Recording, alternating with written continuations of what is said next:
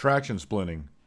The femur is the longest and strongest bone of the body, and it carries the weight of the entire body. It is the heaviest tubular bone of the body that requires high energy force to fracture. For example, as from a motor vehicle accident.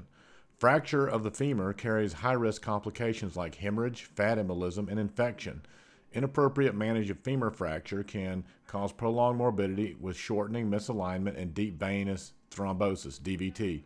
The annual incidence of midshaft femur fracture is approximately 10 per 100,000 person years. The incidence of femoral diaphyseal fractures follows a bimodal distribution that peaks in young adults and the elderly. Secondary to high energy mechanism in the young and low energy falls in the elderly with decreased bone density. Emergency medical service personnel should immediately immobilize the femur to prevent further injury during transport.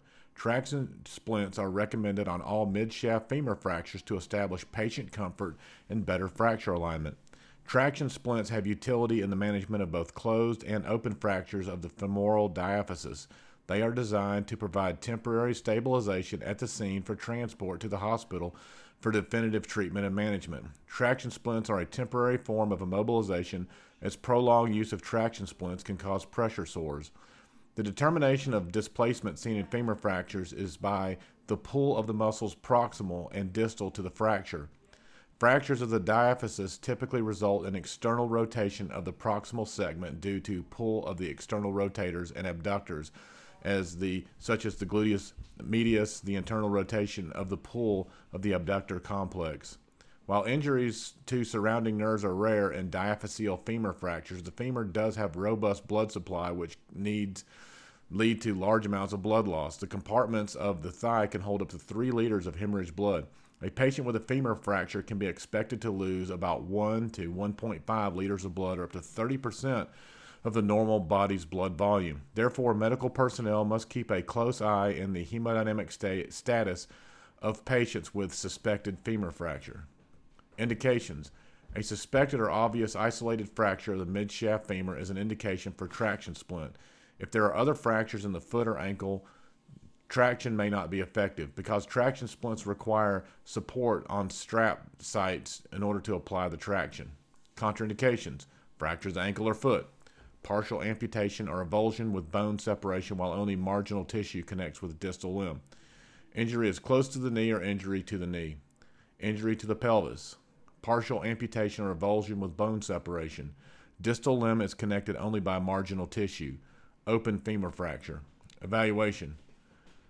Clinical diagnosis is usually obvious from the mechanism, pain, swelling, and deformities or shortening of the thigh. Extreme pain may mask these secondary injuries. Since most of the femur fracture occurs with high energy trauma, pelvic ring, hip, groin, perineum, and buttock evaluations are crucial. Up to 40% of the femur fractures are associated with an ipsilateral knee injury. The clinician should assess distal pulses, popliteal, dorsalis pedis, posterior tibialis with capillary refill on the ipsilateral toenails. Neurologic injury with isolated femoral diaphysis fracture is rare, but careful motor and sensory assessments are important. A standard neurovascular exam of the extremity distal to a femur fracture should include a sharp and light subjective sensation of the sural, saphenous, superficial perineal, deep perineal, and tibial nerves. Hair traction splints. In the 1960s, Glenn Hare developed the hair traction splint, modifying the full ring Thomas splint into a half ring splint by incorporating a ratchet mechanism with additional length adjustment mechanisms and improving the ischial pad.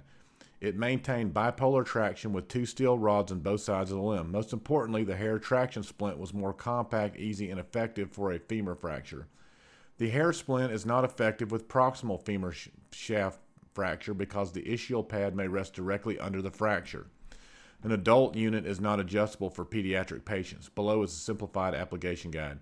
Stabilize the injured leg. Position the splint against the uninjured leg to adjust the length. Place a splint under the patient's leg and place the ischial pad against the tibial tuberosity. Adjust the splint to length, then attach ischial strap over the groin and thigh.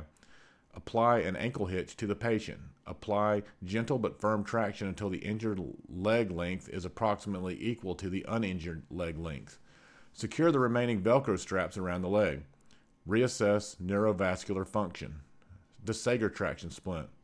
In the 1970s, Joseph Sager and Dr. Anthony Borshnek developed the Sager splint.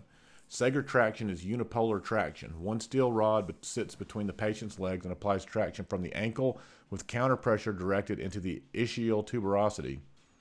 Sager splint sits between the leg against the ischial tuberosity, so it is more effective for proximal femur fractures than the hair splint. Also, one Sager splint can be used for a bilateral femur fracture. However, there's an increase of damage to the genital as the splint can move from the initial ischial tuberosity placement during transport. Sager traction splint can measure the actual traction applied on a gauge.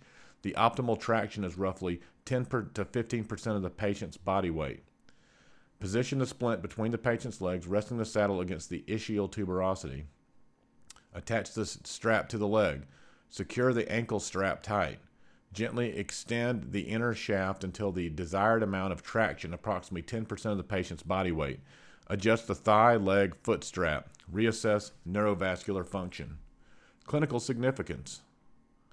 Traction splint is a useful emergency tool to align the femur fracture better, increase arterial blood flow, decrease pain and spasm, and reduce risk of further injury from fractured bone fragments. If the patient is not stable, do not waste time trying to apply a traction splint at the scene. Splint the injured leg against the uninjured leg to expedite transport. Frequently reassess neurovascular function of the extremity after the application of the splint and during transport.